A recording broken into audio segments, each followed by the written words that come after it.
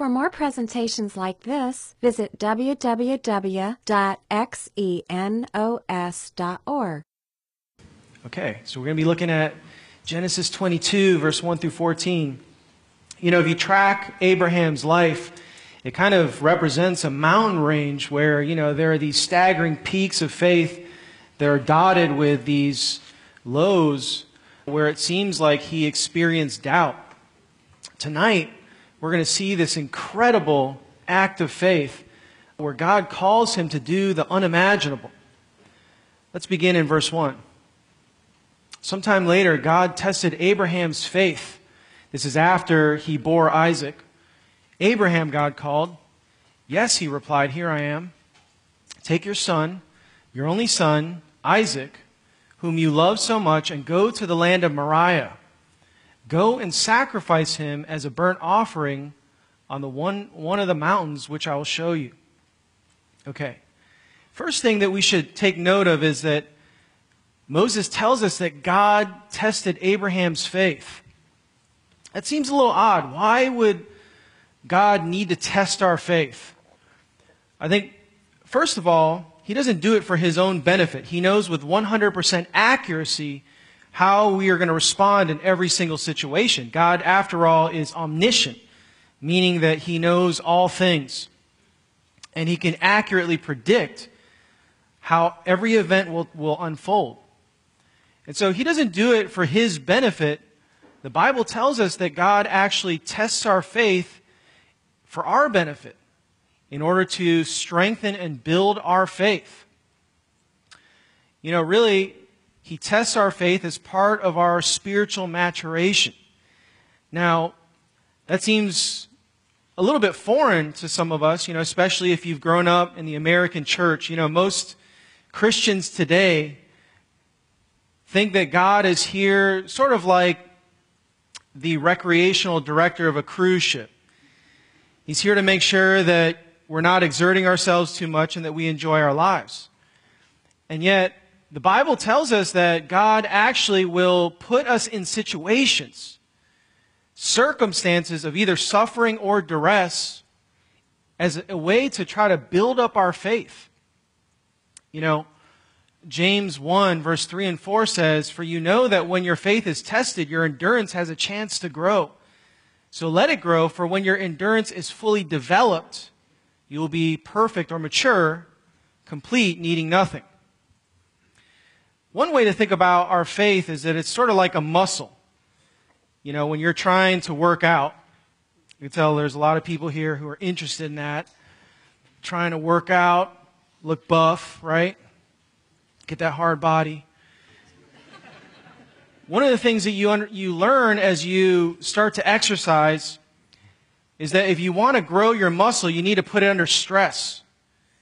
That actually, when you're lifting weights or when you're exercising, you actually have slight tears in your muscle fiber, and that when it grows back, it actually grows bigger. And that's how you build up muscle. And likewise, God builds up our faith in the same way. He puts us through a trial. He puts us through some hardship, knowing that putting stress on our faith will actually build it up. At the time, though, it's very painful and we don't like it. But God knows that the outcome of this will be that we will trust Him more. Stuart Briscoe, commentator on Genesis, summarizes this well. He says, "Faith is not lived out in a vacuum. It operates in the tensions of life and often demonstrates itself more fully by its responses to the furnace of affliction than the warm, shallow waters of ease and prosperity." So contrary to popular belief, God isn't here to just make your life really easy and comfortable. God actually may put you through a course of suffering because He knows that by doing so, it will actually build up our faith. Secondly, He does this to expose deficiencies in our faith. Often when we come to Christ, we'll set limits on the extent to which we'll follow God. We'll follow Him so far as God doesn't call on us to go beyond what's comfortable for us, or so long as it doesn't interfere with this aspiration that we've centered our lives around. And often, we don't even realize that we've set that limit, that we've drawn a line in the sand and have said, I'm not going to go beyond this.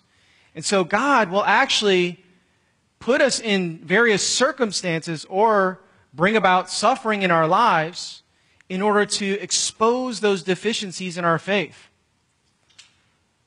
Finally, He does this to purify our faith. That, we have a certain amount of faith when we come to Christ, but over time, God wants to try to purify that, to grow it. Peter says, these trials will show that your faith is genuine. It's being tested as fire tests and purifies gold through your faith is far more precious than mere gold. So he's using this metallurgical metaphor. I'm not sure that if you're real familiar with this, but if you took something like gold, it contains a lot of impurities. And in order to take gold that contains a lot of impurities and try to get it to a place where it's more pure. So for example, if you had 10 karat gold and you wanted 24 karat gold, you need to take it through this process where you actually put it into a crucible, which is sort of like a container that can withstand a lot of heat.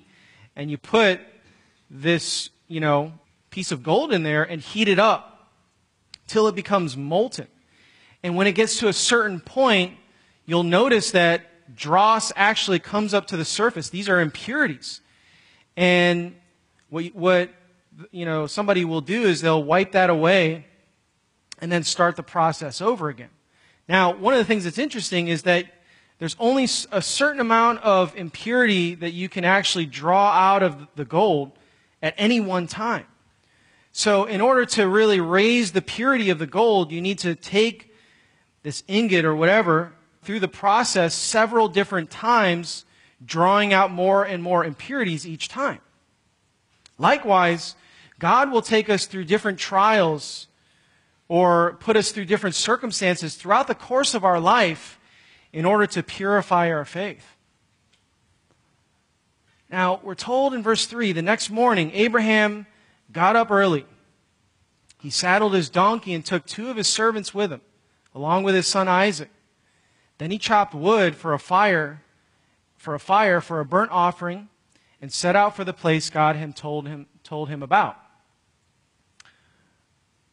Can you imagine what must have been rolling around in Abraham's mind?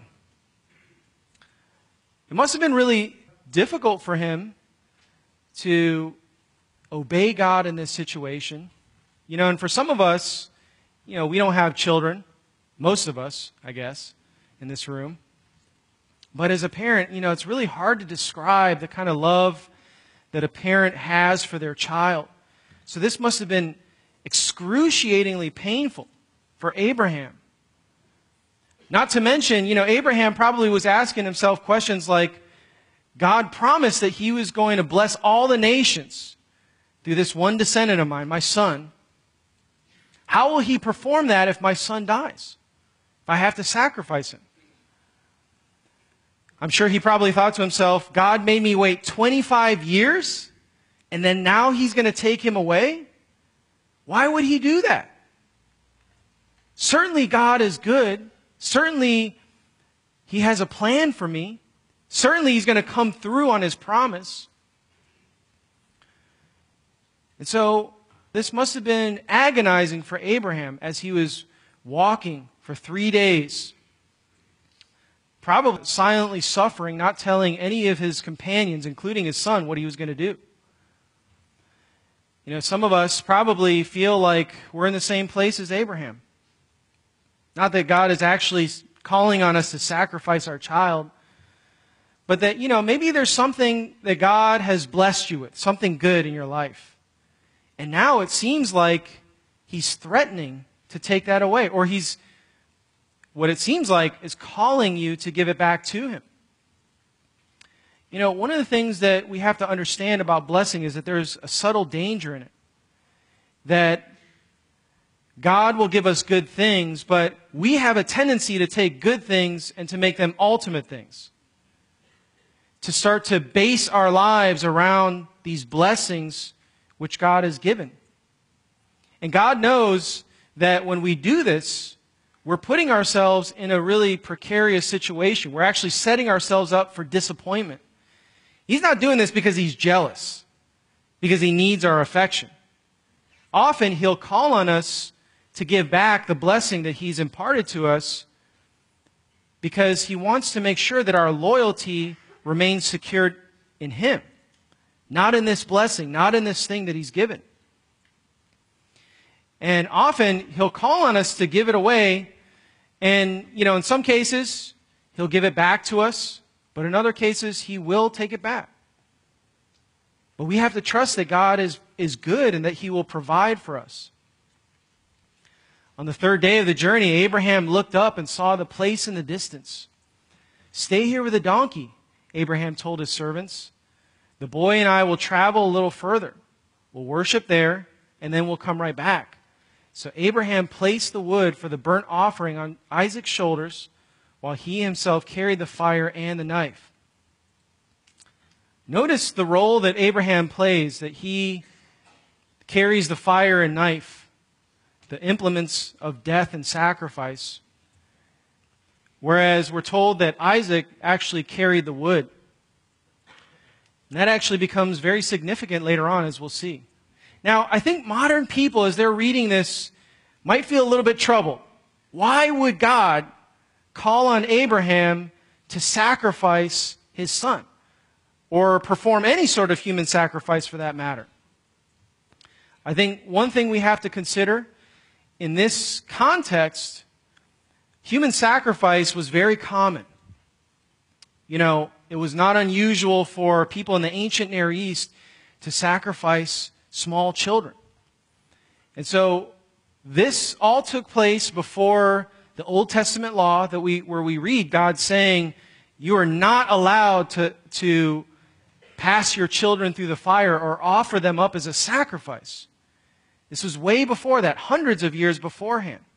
And as we'll see, God actually was playing out a divine drama through this event. As the two of them walked together, Abraham and Isaac, Isaac turned to Abraham and said, "Father." "Yes, my son," Abraham replied. "We have the fire and the wood," the boy said, "but where is the sheep for the burnt offering?" "God will provide a sheep for the burnt offering, my son," Abraham answered, and they both walked together. And it's interesting that Abraham, at this point, we can see, already trusted that God would somehow work this out, that God would somehow provide. How could Abraham actually go through with this? Right? How could he actually offer his son as a sacrifice? Well, Hebrews 11, verse 17 through 19 explains Abraham's thinking. That it was by faith that Abraham offered Isaac as a sacrifice when God was testing him. Abraham, who had received God's promise, was ready to sacrifice his only son, even though God had told him, "Isaac is the son through whom your descendants will be counted." Abraham reasoned that if Isaac died, God was able to bring him back to life again, and in a sense, Abraham did receive his son back from the dead. So here the author of Hebrews, over 2,000 years later, is replaying this event, but giving us commentary and insight into Abraham's thinking. But it raises the question, how could he know? How could he, from the text, infer that Abraham reasoned to himself that God would somehow raise his son from the dead? Well, turns out the author of Hebrews was actually a very careful Bible reader. If you look at verse 5, he says to his servants, "We will worship, and then we will come back to you." There you have the assurance that God would provide. Abraham knew in advance, going up the mountain, that God was going to somehow bring his son back.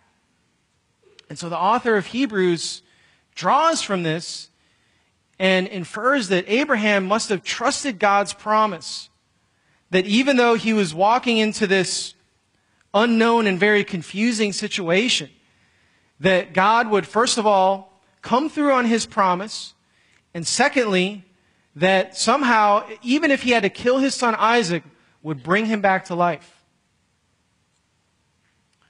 When they arrived at the place where God had told him to go, Abraham built an altar and arranged the wood on it. Then he tied his son Isaac and laid him on the altar on top of the wood. Now, one thing I want you to notice, Isaac must have presented himself as a sacrifice here. At this time, he was probably, 16 to 20 years old. So he wasn't like a little kid. I mean, he must have been large enough and strong enough to be able to carry that wood up to that mountain. And so he must have submitted to this. After all, Abraham by this time was like 120 years old.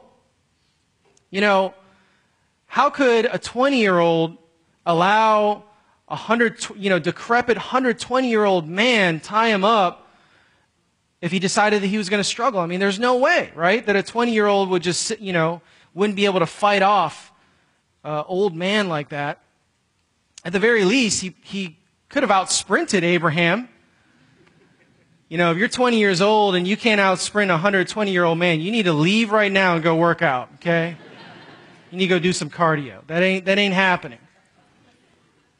So it must be that Isaac was cooperating with Abraham. That he was willing to lay down his life, trusting that God would provide. Abraham picked up a knife to kill his son as a sacrifice. And at that moment, the angel of the Lord called out to him from heaven, "Abraham, Abraham." I mean, just imagine the scene, it just sort of slows down the narrative. And just as Abraham is about to plunge the knife into his son, the angel of the Lord just stops him, dead in his tracks. "Yes," Abraham replied, "here I am." "Don't lay a hand on the boy," the angel said. "Don't hurt him in any way. For now I know that you truly fear God. You have not withheld from me even your own son, your only son." Most Old Testament scholars regard these appearances of the angel of the Lord as actually a pre-incarnate visitation of Jesus. And from my own study, it seems to corroborate this. It seems to fit with the picture. And so here the Son of God was actually preventing Abraham from killing his own son. Then Abraham looked up and saw a ram caught in its horns in a thicket. So he took the ram and sacrificed it as a burnt offering in place of his son. Abraham named the place Yahweh Yireh, which means the Lord will provide. So there you have the story of Abraham sacrificing Isaac. Now, as you comb through this narrative, one thing that really jumps out at you are a number of striking parallels. Hebrews 11, verse 19, tells us that this whole event was actually God acting out a divine drama in order to predict the coming of his son. The author of Hebrews says, he considered that God is able to raise people even from the dead, from which he also received him back as a type. Now in Greek, this is the word parabole, where we get the word parable from. Jesus often used parables to tell stories to try to show some sort of lesson, some moral lesson. And there were a number of parallels between the story and the thing that he was teaching. And so in this case, we see that this really acts as sort of a type or a story that fits another reality. And as we'll see, this has a number of striking details that fit with what happened with Jesus almost 2,000 years later. First of all, we see that God stresses, take your son, your only son. And if you ever read the New Testament, one thing you'll notice is that God refers to Jesus as his one and only son, or his only begotten son. Secondly, God sends Abraham to the land of Moriah to sacrifice Isaac. This becomes very interesting because about 1,000 years later, Solomon builds the first temple on this actual mountain. We read in 2 Chronicles 3, verse 1, Solomon began to build the temple of the Lord in Jerusalem on Mount Moriah, where the Lord had appeared to his father David. Now, this is where things get real interesting. We're told that Jesus was actually sacrificed, that he died on the cross in Jerusalem, just outside the city. So it was just north of this area. And it goes to show that when Abraham said, God will provide a lamb, that vague reference was fulfilled in Jesus. That Jesus became the true sacrificial lamb that paid for our sins. Third, Abraham placed the wood for the burnt offering on Isaac's shoulders, in the same way that Jesus carried the cross, the wooden cross, to his crucifixion, the implement of his own death. Fourth, Abraham carried the knife and the fire they would use, mirroring what God the Father would do, that he would pour out his punishment on his son Jesus as a way to pay for the sins of the entire human race.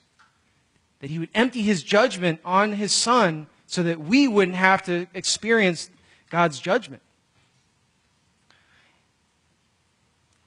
Now it's interesting that it seems like both the Father and the Son were playing the same role that Abraham and Isaac were, that they were working in concert in being able to sacrifice.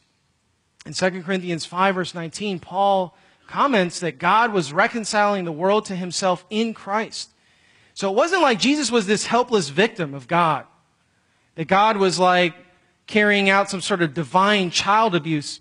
Jesus was actually fully aware of what God was doing, and he voluntarily gave his life up for us in love. Isaac willingly laid down his life as a sacrifice, just as Jesus did, where he says in John 10, verse 17 and 18, I lay down my life so that I may take it up again. No one has taken it from me. I lay it down on my own initiative. I have authority to lay it down, and I have authority to take it back up again. So Jesus wasn't a helpless victim. He was actually working alongside the Father to purchase the salvation that all of us can enjoy. 6, Abraham's willingness to sacrifice his son demonstrates God's love for us. The Bible teaches that Jesus' death on the cross represents the ultimate act of love, and that many generations in eternity will be looking back on this event as really the greatest demonstration of God's love and mercy. This is what the angel of the Lord says. I know that you fear God, since you have not withheld your son, your only son, from me. And so, in the same way that Abraham was willing to give up his one and only son, his most prized possession, God the Father gave up his most prized possession, his own only begotten son, Jesus. We read in 1 John 3, verse 16, that we know love by this, that he laid down his life for us. God demonstrated his love for you by showing you mercy through Jesus' death. 7th, Abraham spent 3 days grieving the death of his son, believing that his son was good as dead. Just as Jesus spent 3 days, 3 nights buried in a tomb and eventually was raised from the dead. Number 8, when Isaac asked where the sacrificial animal was, Abraham said, God will provide a lamb. And when Jesus began his ministry, John the Baptist saw him from a distance and cried out, the Lamb of God who takes away the sin of the world. Jesus was the sacrificial lamb that God would ultimately provide. And while Abraham believed that God would provide a lamb for the burnt offering, God provided a ram instead. But later, he would provide the Lamb of God. And so you have this incredibly beautiful picture of what God would eventually do through his son Jesus. And all of this written thousands of years in advance. Again, one of the themes that you probably have seen if you've been with us and are an investigator in God or the Bible is that God provides plenty of evidence in the Old Testament in order to give us convincing proof, really, that God was actually acting through his son Jesus. That it wasn't just some common thief who died on a cross 2,000 years ago and that, his followers made up this mythological story about how he saved the world. God knew that there would be a lot of skepticism, and so he embedded these different prophecies or types in order to give us evidence that he's real, that he speaks today. Now, skeptics of the Bible might say, well, you know what, it's still cruel for God to command Abraham to sacrifice his son, even though God had a plan to rescue Isaac. I guess my answer to that would be, I'm sure that Abraham was upset during those 3 long days. But I'm sure, from where he's standing now, he probably is thinking to himself, it was worth it. That agony, that torment that I was feeling, all of that was worth being able to really give a picture of what Jesus would do. And so God really had no plan whatsoever to allow Abraham to sacrifice Isaac. He had a plan all along to provide a substitute, just like he would Jesus. So let's draw some conclusions. I think, first of all, God grew Abraham's faith throughout the course of his life. You think about the very beginning where God gives him this promise in Genesis 12 and then reiterates it in Genesis 15, verse 4. He says that I'm going to make your descendants as numerous as the sky, of the stars in the sky. And I'm going to bless all the nations through your descendant. And then we're told that Abraham believed in God and God credited it to him as righteousness. In other words, at that moment, because of Abraham's faith, God gave him a right standing. Not because of anything that he did. Not because he was a really good person. But because he placed his faith in God. And so, Abraham had a pretty good start. But then, 10 years later, he has that incident with Hagar. Where, he's like, well, maybe God really meant that my descendant would come from my body, not necessarily Sarah's. And Sarah was like, yeah, I think that's a really good idea. You know what we should do? You should take my young, really attractive handmaiden Hagar, and you should sleep with her. And, Abraham was like, honey, I'll do whatever you say if you think that's what's best. And so he produced Ishmael, and God came back to him and said, you know what? That's not what I had in mind. This child will actually come through Sarah. And then 15 years later, we're told that God actually came through on his promise. And then we see this incredible event about 15 or 20 years later. And so, how was he able to exercise this kind of faith? What did God do to help progress his faith through these, 35, 40 years? The answer? Waiting. God made him wait a really long time, 25 years, before he finally gave Abraham his promise. And he used that as sort of a crucible to build up and to purify Abraham's faith. God will do that. He'll make us wait. It's hard to imagine waiting for anything. If God says, I want you to wait for this, but it's going to take 25 years. That'd be a hard sell. I have a hard time sitting at the drive-through window waiting in my car for 5 minutes. He had to wait 25 years. Kind of reminds me of an old saying that I heard as a really young Christian. If you're into God, you're into waiting. I hate that. But it's true. God will test your faith. He'll build up your faith by making you wait for certain things, calling on you to persist in prayer, calling on you to persevere, even though it's unclear what direction you're moving in. Derek Kidner, commentator, points out this test, instead of breaking Abraham, brings him to the summit of his lifelong walk with God. And so God will actually use these tests in order to produce these incredible acts of faith. Sometimes I think, we get more fixated on the gifts than on the giver. That's another lesson that we can draw from this event. God knows that one of the tendencies we have is to cling on to the gifts that He gives us.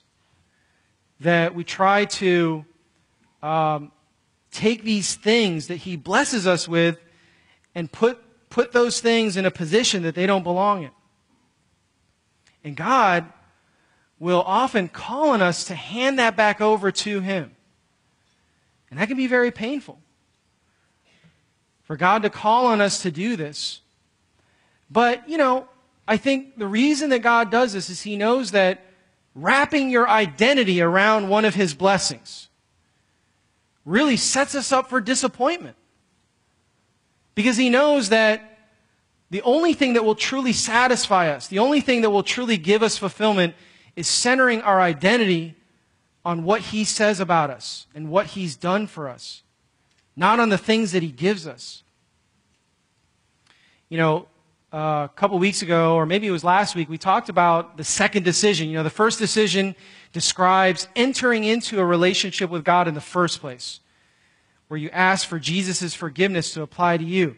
But beyond that, there's also a second decision, where we can actually give our lives as a sacrifice to God, where we basically lay it out on the table and say, God, I want to give you everything.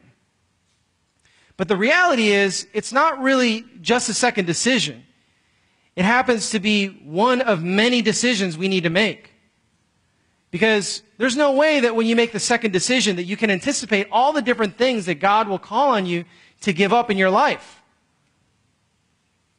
And so really it's a process where over the course of your life, God calls on you to reaffirm your commitment to Him by handing things back over to Him. The blessings, in some cases, that He has given us. And He may call on us to do that in a number of areas. In some cases, it may be a relationship. That's exactly what God did with Abraham.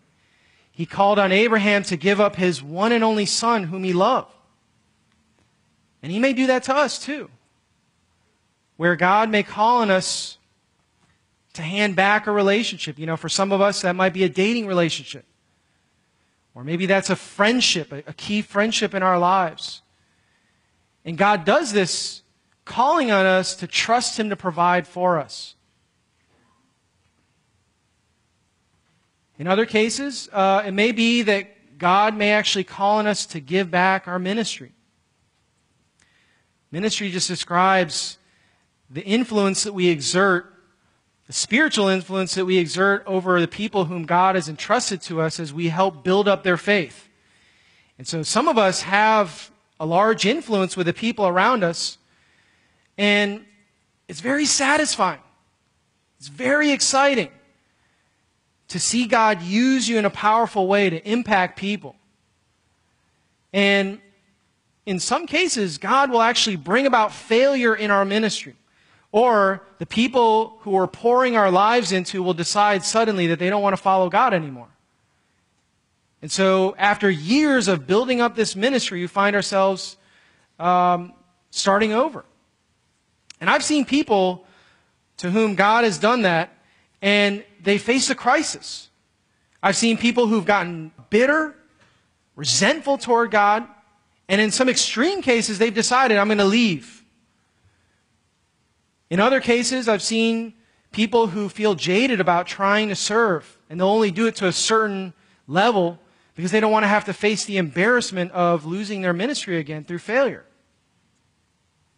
Others who've decided to persevere, to endure that failure, that suffering, I've seen God redevelop their ministry, rebuild their ministry, and they've gone on to impact many more people beside. And so, there are times where God will do that. In other cases, it might be financial blessing. Great career opportunities. Opportunities to make a lot of money. I was thinking about one of my friends. He's one of our sphere leaders, and he actually got his master's in computer science engineering. And he was working for a consulting firm doing software development. He was making tons of money. And out of the blue, one of our leaders calls him up and says, "Hey, we want to hire you part-time for a job. So we want you to quit your job and make, pennies on the dollar, working part-time." And after considering it, he decided, I'm going to go for it. And he worked for, maybe 2 years as a part-time employee for our church. And eventually, God worked through him so powerfully that he became a sphere leader in our church. And today, he's impacted thousands of people's lives without any exaggeration. I'm sure at the time when he was giving up that incredible career, he probably thought to himself, "What am I doing?" And I'm sure there were a lot of people around him to remind him, "What are you doing? Are you crazy?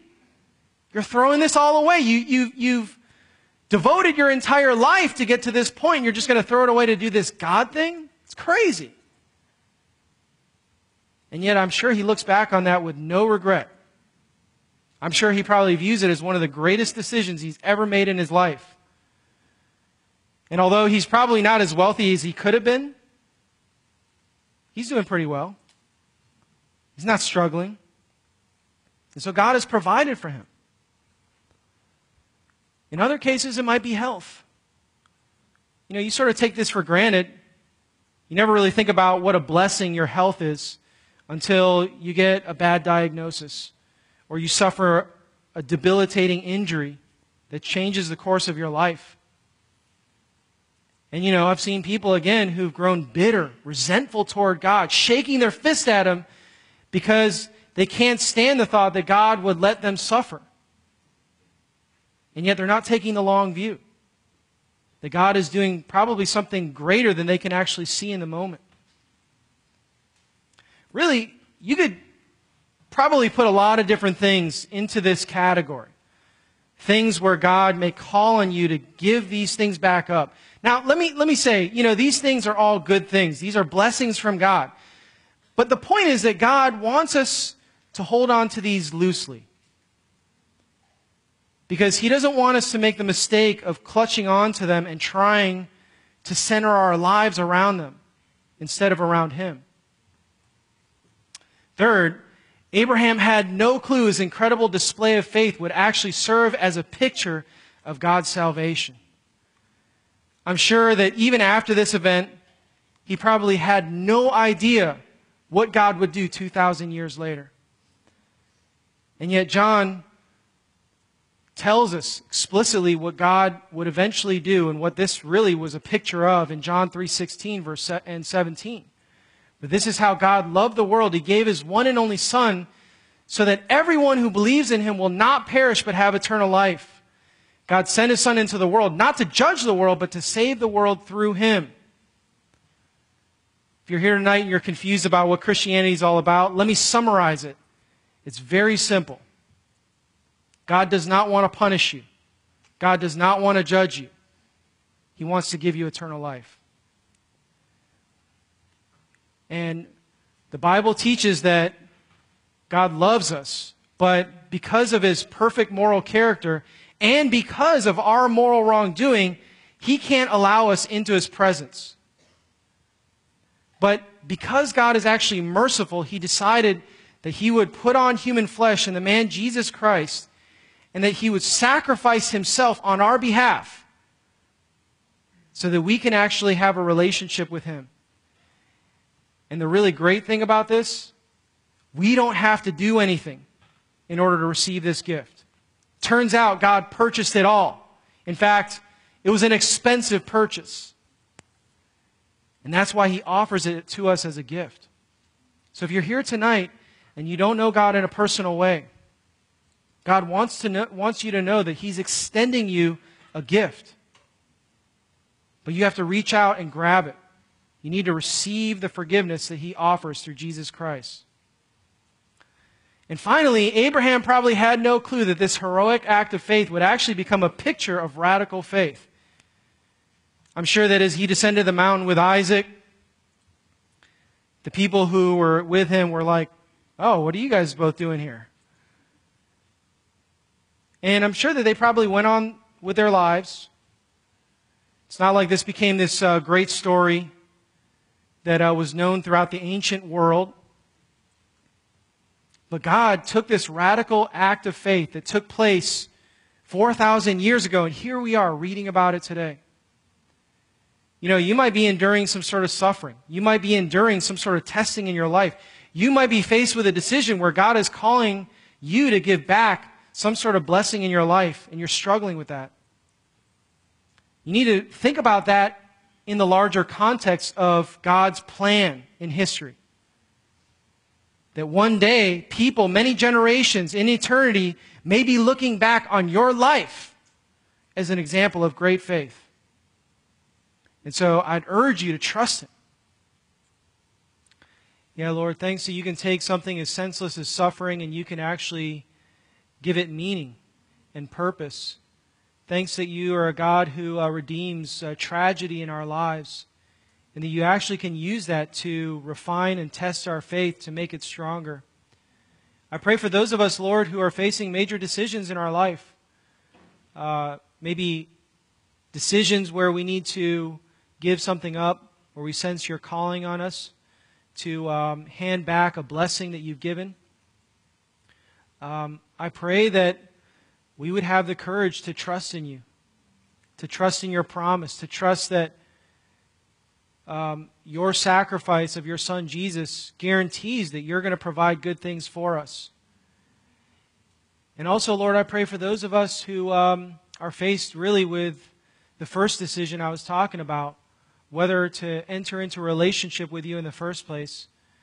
I pray, Lord, if any of us were just struck by that comparison between what Abraham did and what you did with your Son Jesus, that we would take a leap of faith and trust ourselves to you by receiving what Jesus did on the cross as a payment for our wrongdoing.